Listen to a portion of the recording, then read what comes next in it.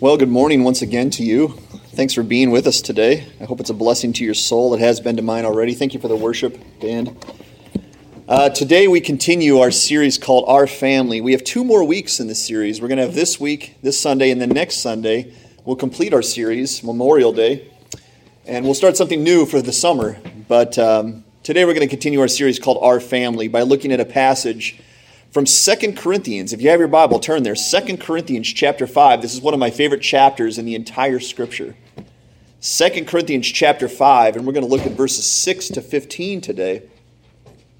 We're going to call our lesson today, Controlling Love. Controlling Love. Before we get to the text here, did you ever do something you probably shouldn't do as an adult? Right? That's a really awkward question. Think about it. Did you ever do something you probably shouldn't do as an adult? I'm going to give you my top 10 things that adults should not be doing anymore. See if you do any of these. Number 10 is making forts with cushions and blankets. Anyone? Anyone want to confess that? Now, my children love to do this. My children love making forts. Probably all children do. And sometimes I will get involved in the making fort process and even going in the fort with them. But if my wife came down and saw me in a cushioned fort without the kids, hanging out, that would be weird. And she'd probably have a talk with me. Number 10 thing is making forts. That's reserved for children. Where's Daddy? We haven't seen Daddy in a long time. He's probably in his fort. Number 9 is wearing pajamas in public. Now, we have a very relaxed society. Has anybody noticed that? Very relaxed. You watch movies from like 30, 40, 50 years ago, everybody's dressed up in hats, got ties on. Everybody looks fantastic. I go to the store. It's a very different picture. There's Walmart. Walmart is the king of going relaxed. Come as you are, roll out of bed, and go. Come on, adults. Can we at least put some jeans on or something like that? Maybe something that fits us would be great too. Wearing pajamas in public is probably not a good idea if you're an adult. Not judging anybody. Number 8 is, here's a weird one, sucking our thumb. Sucking our thumb. Does anybody suck your thumb anymore? No, of course, that's reserved for children. If I saw anybody above the age of 5 sucking their thumb, I would probably raise an eyebrow at that because that's something little kids do. In fact, that's nasty to think about. I bite my nails. That's gross enough. Sucking your thumb, nobody should be doing that after 2020. Here's number 7 thing adults should not be doing is crying when we get a boo-boo. Now, I don't know if you noticed, but during the worship, one of my sons took a spill. And he started to cry because that's what kids do. Now, unless you get a really bad boo-boo, there's an age where you stop crying when you get boo-boos, right? I don't know what age that is, but it stops being appropriate to cry when you get hurt anymore. Now you just throw something and punch a wall or something like that. But crying when you get a boo-boo typically is reserved for children. When is it no longer appropriate to use the term boo-boo? I'm not there yet. I'll let you know that one. See, I have 7 kids, so my vocabulary comes from them.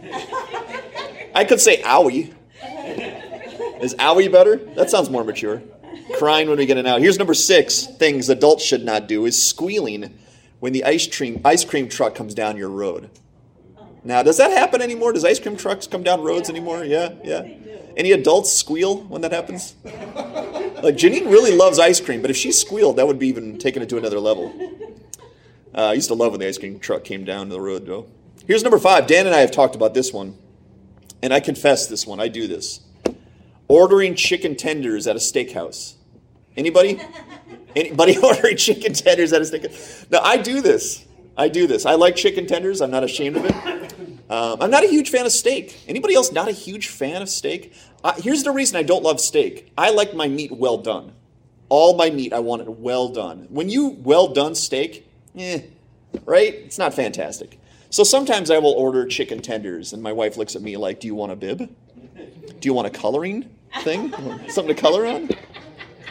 No, I just want chicken tenders. Here's number 4 thing adults shouldn't do anymore is play acting like superheroes and princesses. Probably not, right? Probably not anymore. If you're doing it with your children, that's different. I can get away with that. I can justify that. But doing that on my own would be weird. Here's number 3, which, again, this probably happens a lot. But dressing up for Halloween? Adults? Who dresses up for Halloween as an adult? Someone confessed.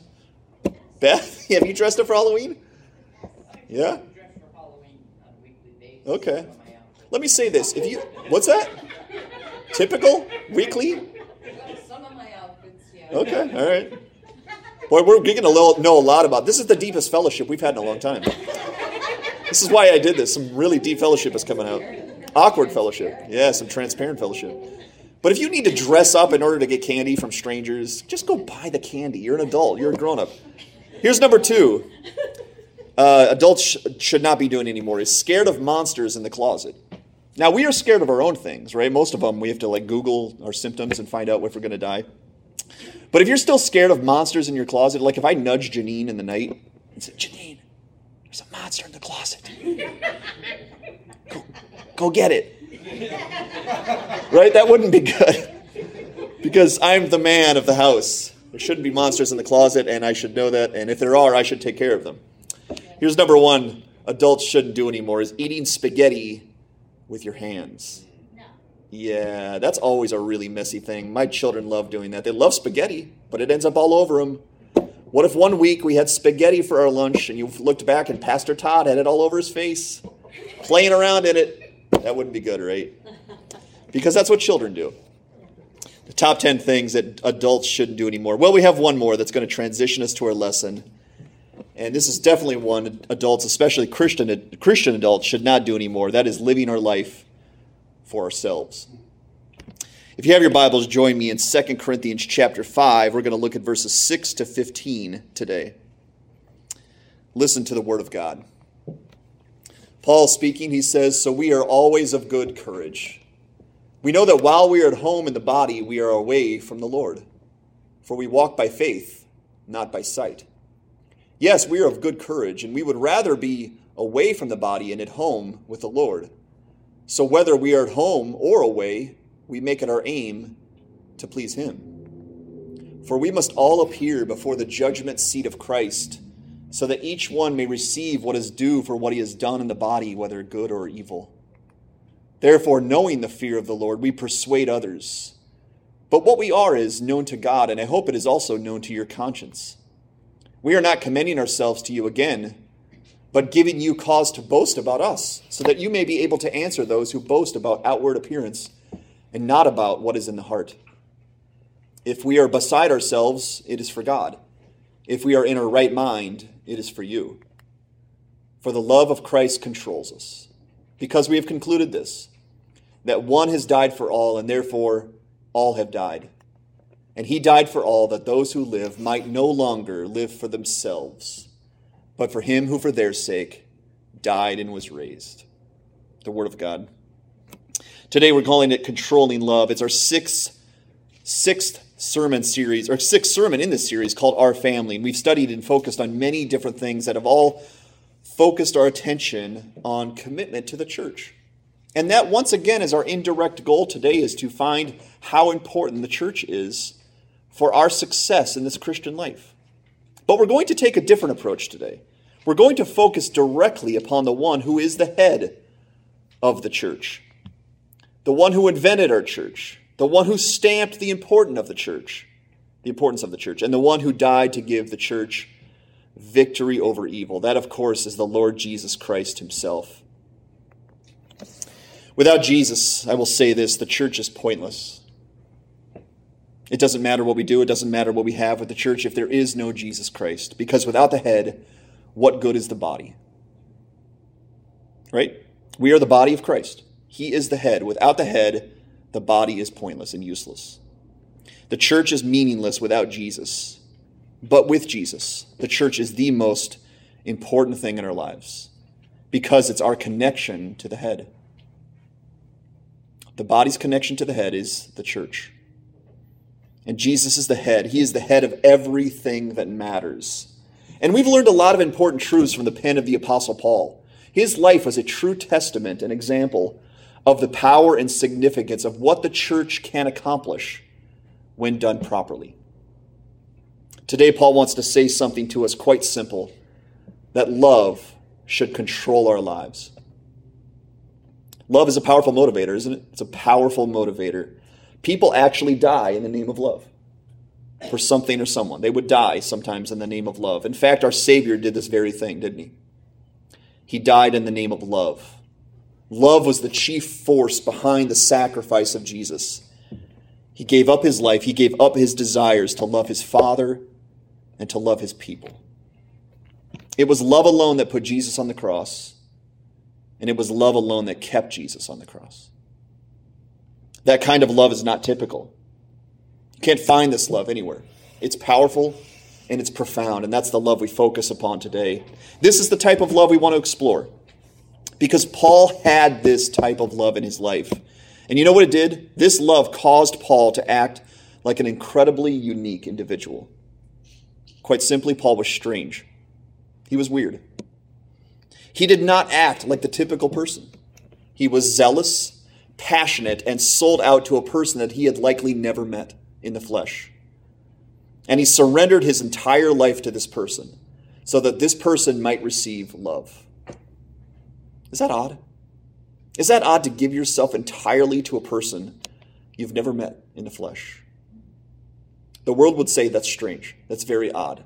I don't get it. And Paul is going to describe to us some of his weird tendencies, and he's going to tell us what made him act this way. His hope is that we too will once again gain the perspective that we should be controlled by the very same love that Paul was. We too will begin living and acting the same way Paul did to love the very same person that Paul loved. I have another question for you. Did you ever act silly or foolish in the name of love? Did you ever act out of character in order to please someone that you were dating or wanted to marry? Think back. I think I told you in 2008 to 2009 when I was dating and engaged to Janine, I did some things that were out of character for me to do. Let me give you a little bit of a list, okay? Things that I did about 12 years ago that are typically out of character for me. Number one, I went to an amusement park. If you know me at all and get to know me at all, I hate amusement parks. I don't like lines, crowds, heat, or nausea. And you get them all at amusement parks. No, thank you.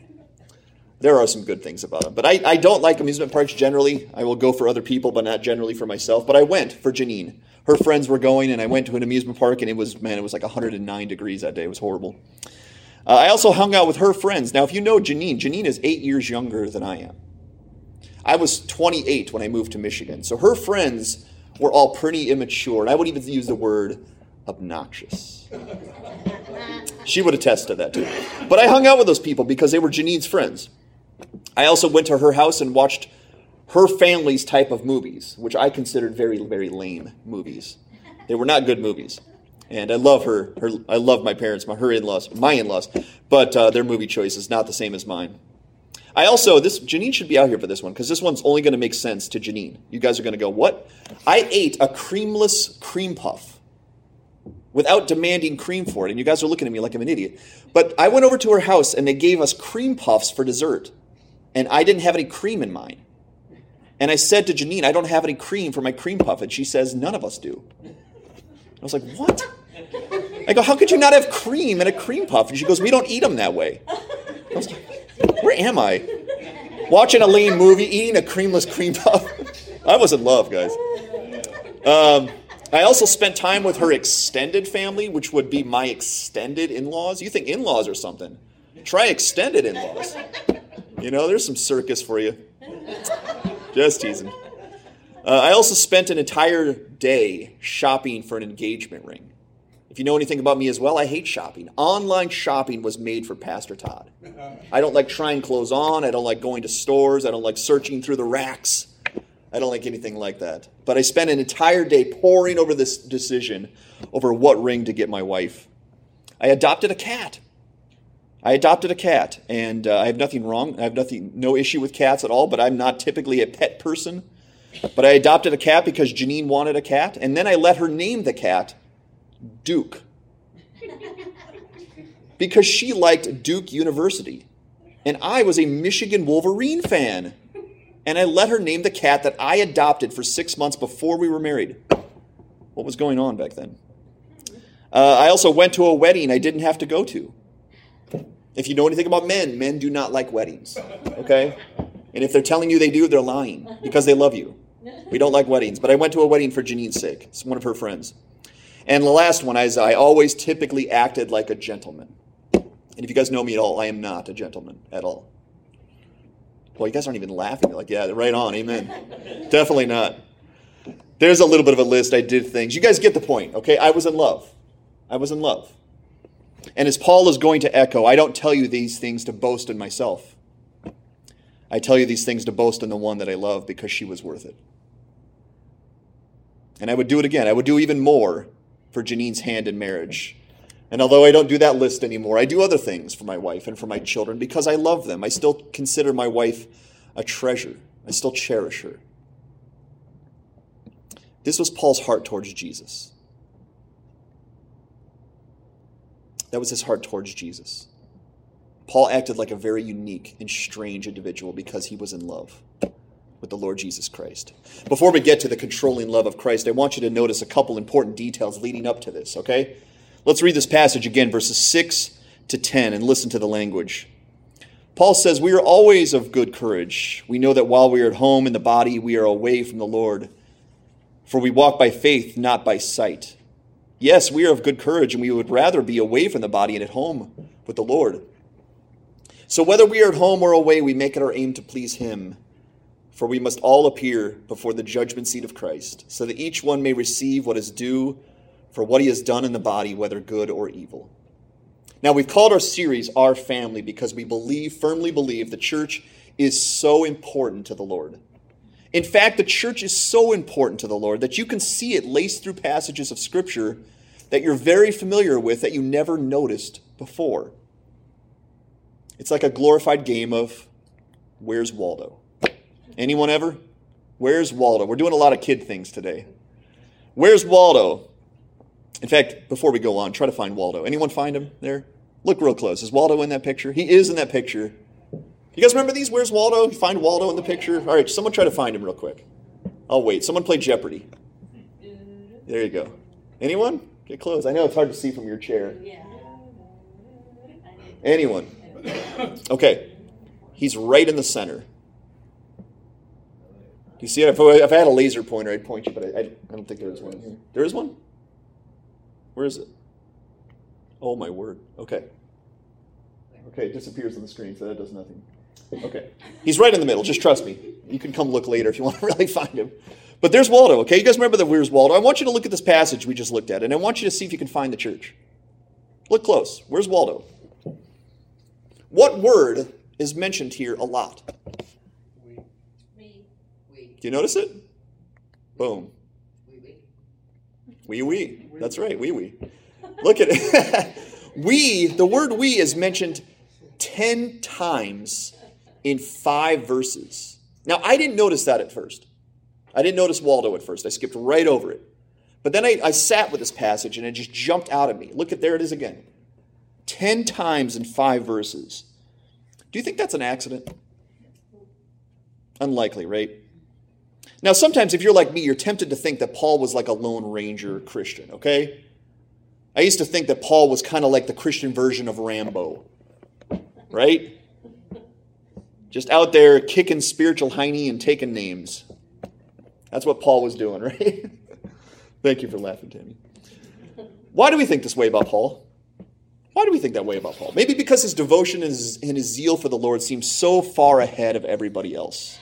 Maybe because he wrote a quarter of the New Testament. Did you know that? Paul wrote a quarter of the New Testament. Maybe because he was in prison writing most of his letters, and he always seemed so alone. But in all reality, you could make the case that no one loved the church, and no one thought as highly of the church and the importance of the church than Paul did. Consider, Paul wrote all of his letters to various churches. All of his letters are written to churches to encourage and to strengthen the church. He also founded several churches and raised and trained up elders to lead those churches. And the singular reason Paul wrote 2 Corinthians is because of his commitment to building the church by sharing the gospel. And that commitment kept him away from the church sometimes. So because he was away, he wrote letters to the church to encourage and strengthen them from a distance. Paul loved the church. He loved it. He was all in for building up the church of Jesus Christ. And in these 5 verses, we see that Paul uses the word we 10 times so we can understand that the strategy for following Jesus Christ is a team strategy. It's a team strategy. Notice again, we are of good courage. We know that while we are at home in the body, we are away from the Lord. We walk by faith, not by sight. Yes, we are of good courage. We would rather be away from the body and at home with the Lord. So whether we are at home or away, we make it our aim to please him, for we must all appear before the judgment seat of Christ. I want you to notice that this controlling love we're about to speak about is a team strategy. It's a group project, okay? We do this together. We need our family if we're going to love the Lord the way that he demands and the way that he deserves. Paul did not love the Lord alone. He loved Jesus through the church, through the strength, the unity, and the fellowship that the church provides. And I believe if we could interview Paul today and ask him one question, Paul, how did you do it? How did you do it, Paul? How did you live the way that you lived? I believe he would say this: by the grace of God and through the church. We don't need to get cute in Christianity, okay? If we come together, we win. And if we remain isolated, separated, alone, and distant from the church, we're guaranteed to lose. Wyoming Valley Church, we're a family. We are a family. We've been stressing this. We are one branch of this massive, soon-to-be-glorified family, but we are a family. And I hope it's a privilege to be in the family of God and to represent him in Wyoming Valley, Pennsylvania. Is it a privilege? This area needs to see Jesus, don't they? And we are his ambassadors. And this is our duty and this is our privilege to be his ambassadors in this area. Now let's move on to the main thrust of our passage today. Controlling love. Listen to the next part of the passage, the part we will focus the rest of our time upon. Paul says, therefore, knowing the fear of the Lord, we persuade others. But what we are is known to God, and I hope it is known also to your conscience. We are not commending ourselves to you again, but giving you cause to boast about us, so that you may be able to answer those who boast about outward appearance and not about what is in the heart. For if we are beside ourselves, it is for God. If we are in our right mind, it is for you. For the love of Christ controls us, because we have concluded this, that one has died for all, and therefore all have died. And he died for all, that those who live might no longer live for themselves, but for him who for their sake died and was raised. Paul reminds the Corinthians of a few important matters, 3 important matters. Okay, number 1 is we will all stand before the Lord one day and be judged. He brings that up twice. We will stand before the Lord one day and he will judge our lives. And Paul did not shy away from using the coming event of Judgment Day to motivate the church. He said, therefore, knowing the fear, or the word can actually be translated into terror. Knowing the terror of the Lord, we persuade others. Think about that. Paul is reminding us that the fear of the Lord is a good thing. It's a good thing. The fear of the Lord is a gift from heaven because it's one of the very best reasons people come to Christ for cleansing. You know that, right? That is why many people come to Jesus Christ for cleansing, because they're guilty before a holy God. And if they stand guilty on Judgment Day, he will condemn them. That's one of the main reasons people come to Jesus for cleansing, because they don't want to stand condemned forever. It's also one of the best reasons people prepare themselves for Judgment Day, because of who they're going to stand before. Once again, a holy God. Fear is also one of the very best tools for fighting against sin. Those who truly fear the Lord cannot and will not continue in sin, because God hates it. The fear of the Lord is a gift. And Paul recognized that, and he said, knowing the fear of the Lord, we persuade others. That's number 1. Number 2, Paul speaks about who he really is versus what is perceived about Paul. First, he says about himself and his peers that the Lord knows who they truly are in their heart of hearts. But that he also hopes the Corinthians by now know that Paul is genuine in his care and his love for the Lord and for his church. And I would say that about your leaders and your pastors also. I hope you know this by now. The Lord knows who we are in our heart of hearts, but I hope you know us to be genuine, not perfect, but genuine men of God who care about the Lord, who care about the kingdom, and who care about the church of Jesus. And Paul says that this knowledge that they have is not about commending himself to them as if they needed to think highly of them, or you need to think highly of your pastors. That's not the point. We hope that you can use your pastor's example as genuine example to answer to those in your life who don't believe and say that the Lord isn't real or the Lord isn't worth living for. You can use the examples of godly leaders as a defense to people who are more concerned about living for the pleasures of this world. You can say to people who are unbelievers, I happen to know some people who are sold out for this Jesus. They're sold out for Jesus. And these people are not madmen. They are some of the sanest people I know. They love Jesus more than they love anything. And their testimony of the Lord is way too powerful to ignore.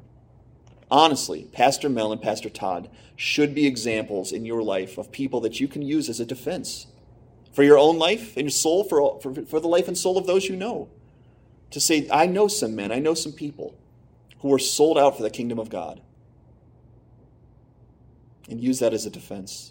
Paul seems to imply that the Corinthians have seen him both overflowing with zeal for the Lord. Okay? He said he was out of his mind. But they've also seen him soberly mindedly preaching the gospel of Jesus Christ.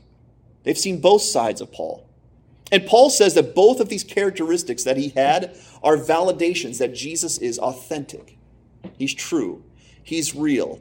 Paul, he says, if he was out of his mind or overflowing with zeal for someone he hasn't even seen yet,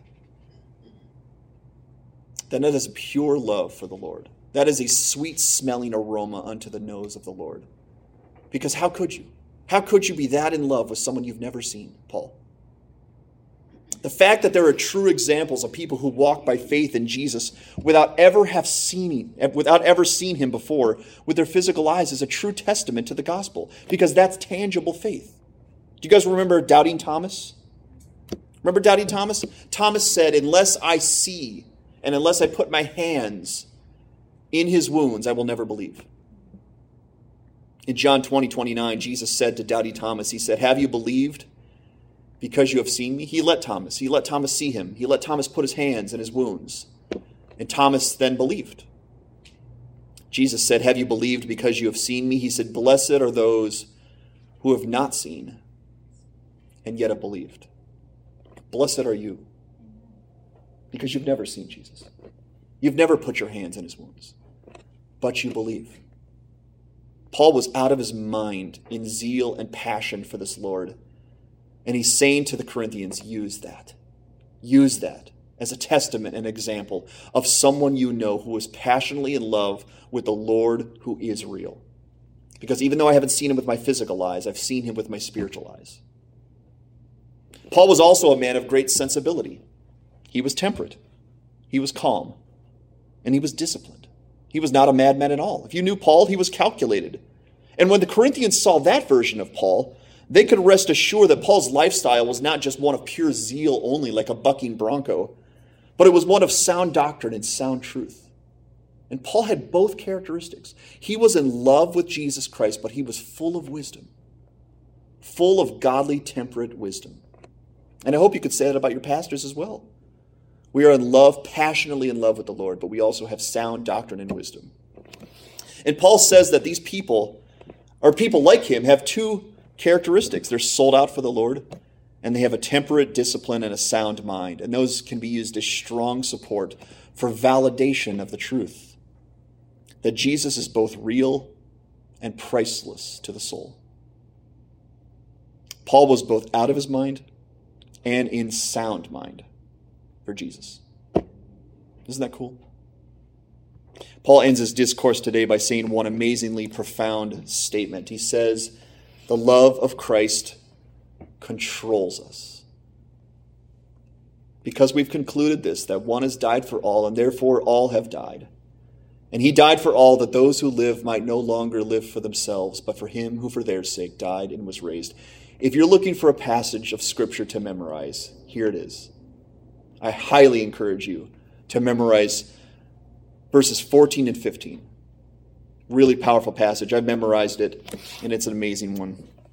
Paul says that more than fear of standing before the Lord at Judgment Day, and more than the validations of the characteristics of a godly lifestyle, he said that Paul and the church were controlled simply by the love of Christ. He says love controls us. If you want to know the secret to what made Paul Paul, then you need to only look to the love that Paul experienced on a daily basis from his Lord. Paul did not just believe in Jesus because it was proven to him. He was not just convinced there was a judgment day and that he needed to get ready for that judgment day. Paul was in love with Jesus. He was in love with him. Jesus was Paul's friend. He was his best friend. Jesus was Paul's bridegroom. He was his Lord. He was his Savior. He was his God. Jesus was to Paul what every relationship in this world fails to deliver on. Jesus was Paul's sufficiency. He needed no other. I'm going to take you to a cross-reference right now. You can turn if you want to, but it's going to be on the screen. Is from 1 Corinthians. 1 Corinthians chapter 7, and Paul is talking about marriage. And I'm just going to read 2 verses of this kind of powerful passage, he said. In verse 6, he said this, "Now as a concession, not a command, I say this, I wish that all were as I am myself. But each has his own gift from God, one of another, one of one kind and one of another." Paul is speaking about marriage, and he's saying this, that marriage, of course, is not wrong. Marriage is even a gift from God, and it is a gift from God. Paul was not speaking about right or wrong here. Paul was saying that he was so enraptured by the love of Jesus that he needed no one else. Think about that. I don't believe Paul was just a 5-time loser in the dating circles, and so he said, since it's not working out, I'm going to love Jesus. No, I believe Paul found his one true love. Paul found his soulmate, and it was Jesus Christ. And now Paul says that Jesus' love for him and his love for Jesus is what controlled Paul to live the way that he did. It was a strong motivation in Paul's life. But in case we're tempted to become romantics here today and think that Paul was just infatuated with Jesus, like one of those silly teen romances that takes shape at summer camp and then fizzles out a week later, Paul reminds us that the love he had for Jesus had a rock-solid foundation in his life. It was based upon the Word of God. For the love of Christ controls us because we have concluded this. The word concluded means arrived at judgment through reasoning. We have concluded this, that one has died for all, and therefore all have died. And he died for all, that those who live might no longer live for themselves, but for him who for their sake died and was raised. Paul was acting like a simple mathematician here, a simple accountant. By finding the sum of all the numbers being added together. Let's go through them together, okay? Let's walk through the equation. Number 1, Paul says that if Jesus died for all people, John 3:16, then all people were dead and were in need of saving. If Jesus died for all people and it says he died for everyone, then that means every single person is dead naturally and in need of saving. Jesus would not die for all unless all needed it. Number 2, if Jesus died to save the dead people from remaining dead forever, then those dead people are now alive. They're not dead any longer. He rose again so they could too rise again one day. And that's exactly what baptism symbolizes, right? Dead and risen to new life in Jesus Christ. So that's number 2. Number 3, if those dead people are now alive based on the death of Jesus and the resurrection of Jesus, then their life should be summed up with one single thing: living their lives for the Jesus who died for them. Paul is a simple mathematician. He's putting it together. It was simple math. More than that, it was the purest form of love that anyone could ever find. I love Jesus because he loved me. That's it. That's what Paul said. That's what Paul lived for. Now, inside your bulletin, I gave you a little bit of an insert, okay? Now, we don't have the children out here with us today, but most of you guys at least have children or grandchildren in your life, okay? What I have done is I've printed out this lesson that we're learning here today in simple, childlike terms. And I've done that for two reasons. I want us to see it that way. And second of all, I've done this for you so if you want to take that insert home and teach it to your children or your grandchildren or some children that you know, then you can. I've broken it down for you in kids' terms. Let's go through it very simply, this passage today, okay? I'm going to ask you these questions. What does it mean to control something? Someone give me an answer. What does it mean to control something? My kids answered this question. Does anybody know that? What does it mean? Be in charge. Okay, be in charge. To control something, my children said it this way. They said, it makes you do something. I thought that was a really good answer for control. To control something means something makes you do something. Okay? So that's what Paul is saying. The love of Christ controls us. Number two, control here isn't necessarily that. Okay? Control here is more of a strong motivation to do something hard. I said this in the little printout. I don't have it up here, but I told my children, I walked through this lesson with my children, I said, kids, if daddy and mommy gave you $100 for picking up every toy you picked up, we gave you $100, would you do it? And my son got immediately excited like it was going to happen. My head's like, yes, let's do it. And I said, well, it's just an illustration. I'm not actually going to pay you $100, but would you do it? And he said, of course I would. And I said, why? He goes, because I'd be really rich. I'd have a lot of money. I'd have a lot of toys on the floor.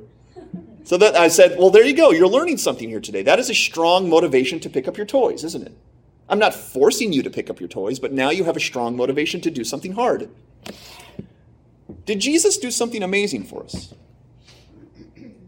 I asked my children, and they said, of course. He died on the cross. He died on the cross for us. I said, is that amazing? He said, absolutely. That's absolutely amazing that Jesus would die on the cross for us. Okay, if that's true, then what should that fact control us to do for him? Is that a strong, powerful motivation? It absolutely is. Very strong. So strong, Paul gave his entire life to it. He was in prison. He was persecuted, and he was martyred for it because it was such a strong, motivating force in his life. And quite simply, the answer is Jesus worth living your life for him?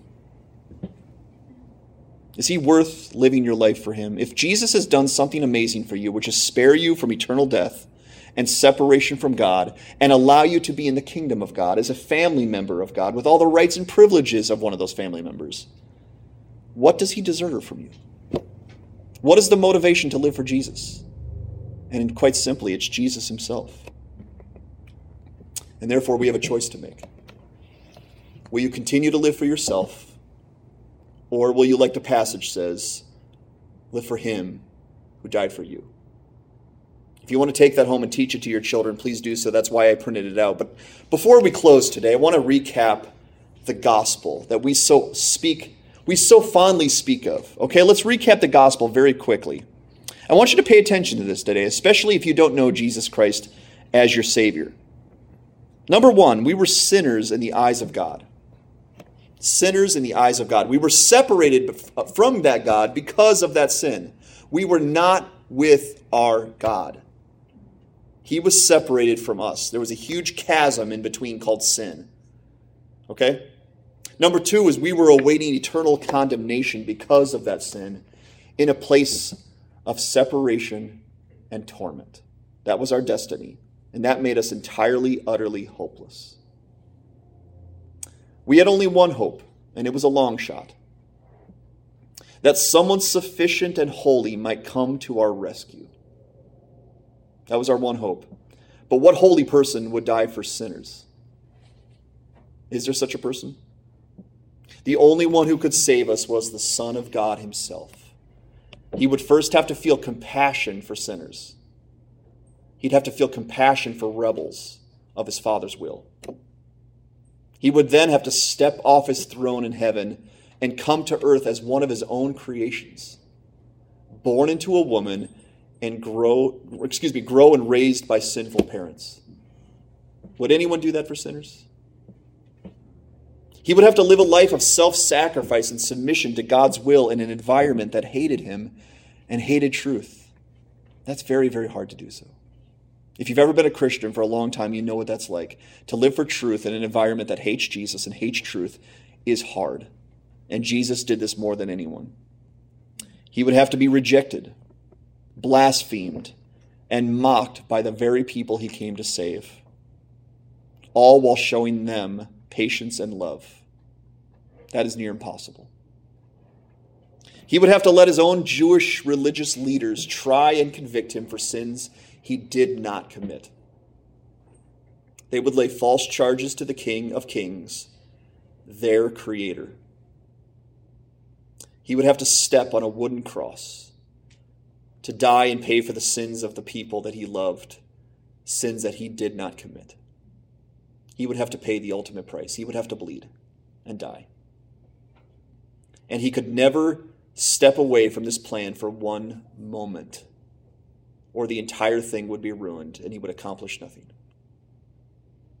And he did. He did. Do you see why Paul was in love with Jesus? Do you see why love controlled Paul to live for Jesus? Do you see why Paul was so zealous serving the kingdom of God? Because Jesus did this all for Paul. Paul went from the cursed of cursed to the blessed of blessed. And the only reason is because the Son of God died for him. And us. He died for us as well. And Paul is sitting there with a spiritual calculator. He's adding it all up and he's coming to one amazing, simple conclusion. That he was going to live the rest of his life for this Jesus who died for him. And every single Christian has to come to this conclusion. Because Jesus himself said, if you want to follow me, deny yourself, take up your cross, and follow me. Every Christian has to come to the same conclusion. No longer me, but for him from now on. Did you ever have a light bulb go on in your head? You ever have that happen? Just something dawns on you in a moment. A light bulb goes on in your head in a moment. Well, when I was in Michigan doing missions work on the campus, I suddenly had it dawn upon me over a matter of a few days and weeks. I wanted to be a pastor. I don't know where it came from. I didn't study to be a pastor. I didn't train to be a pastor. I never wanted to be a pastor. I was doing missions work and I was loving missions work. And then it dawned on me that I wanted to be a pastor. And I didn't really know where it came from. But the light bulb came on and then it never turned off. And here I am. See, God the Father is turning the light bulb on for us today. Jesus died for you.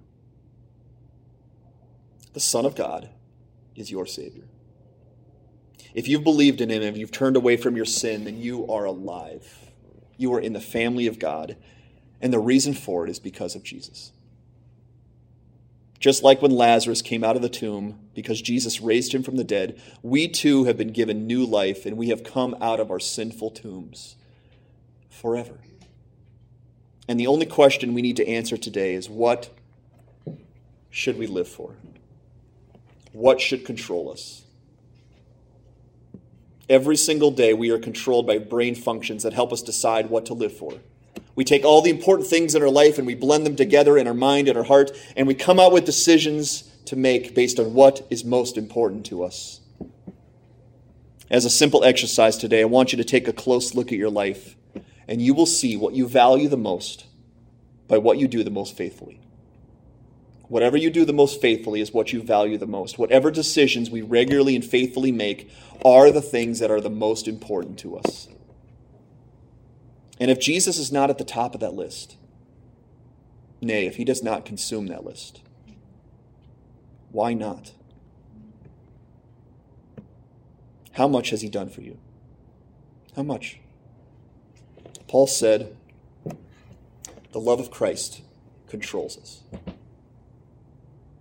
We've concluded this, that one has died for all, therefore all have died. And he died for all, that those who live might no longer live for themselves, but for him who for their sake died and was raised. Who are we living for today, Wyoming Valley Church? Is Todd still living for Todd? Is Mel still living for Mel? Is Dan still living for Dan? Is TGD still living for TGD? Is Liz still living for Liz? Is Lisa still living for Lisa? Is Grace still living for Grace? And so on and so forth. Or have we taken a long look at Jesus today, and has that love taken shape in our hearts in a way that maybe it hasn't before? Has the light bulb gone on today? Is the love of Christ the singular motor behind what you choose to live for? And I ask this question collectively, because we do this as a church. We do this together. Our family, it's our collective goal to live for him together. At age 26, I told the Lord I was all in for him. I had never said it before. I told the Lord I was all in for him, and I reaffirm that decision today. You could say I renew my vows to the Lord in front of all of you today, that I want to live for him. Will you join me? We do not have to step away from this place completely mature. That is a process that is going to take the rest of our lives to accomplish, but we do need to leave committed, giving Jesus our all and helping each other to do so as well. You see, the love of Jesus controlled Paul, and it controlled many others to follow suit and to live for Christ instead of themselves. And we are ambassadors in Wyoming Valley, Pennsylvania. This is a high calling we've been given. Will we abandon what we want for what the Lord wants? Will this community see something they may have never seen before? People consumed and in love with Jesus and wholeheartedly serving the kingdom of God. Before we close today, recall what Paul said only a few verses earlier than this. He said this: yes, we are of good courage, and we would rather be away from the body and at home with the Lord. So whether we are at home or away, we make it our aim to please him. Do you know that's what we're going to be doing in heaven, right? We're going to be pleasing Jesus. Here also, whether at home in heaven or away from heaven right now in this time, we make it our aim to please him. Very simply, very quickly, our application is this: is it your aim to please him with your life? Whether at home in heaven or away from him in this harsh wilderness called the earth. And number two, will you be controlled by the love of Jesus from this moment on? To no longer live for yourself, but collectively, as a church, live for the one who died for you. Remember, please remember, we do this together. We live and we fight together, and we die alone. Let the love of Jesus take hold of us today, like it took hold of Paul, and may the kingdom of God gain faithful, courageous soldiers, purely because Jesus loves us. Can we pray? Father, I thank you for this lesson. I thank you for what it's done in my heart and my soul, and I pray that it's taken shape and the light bulb has gone on in many of the souls here today.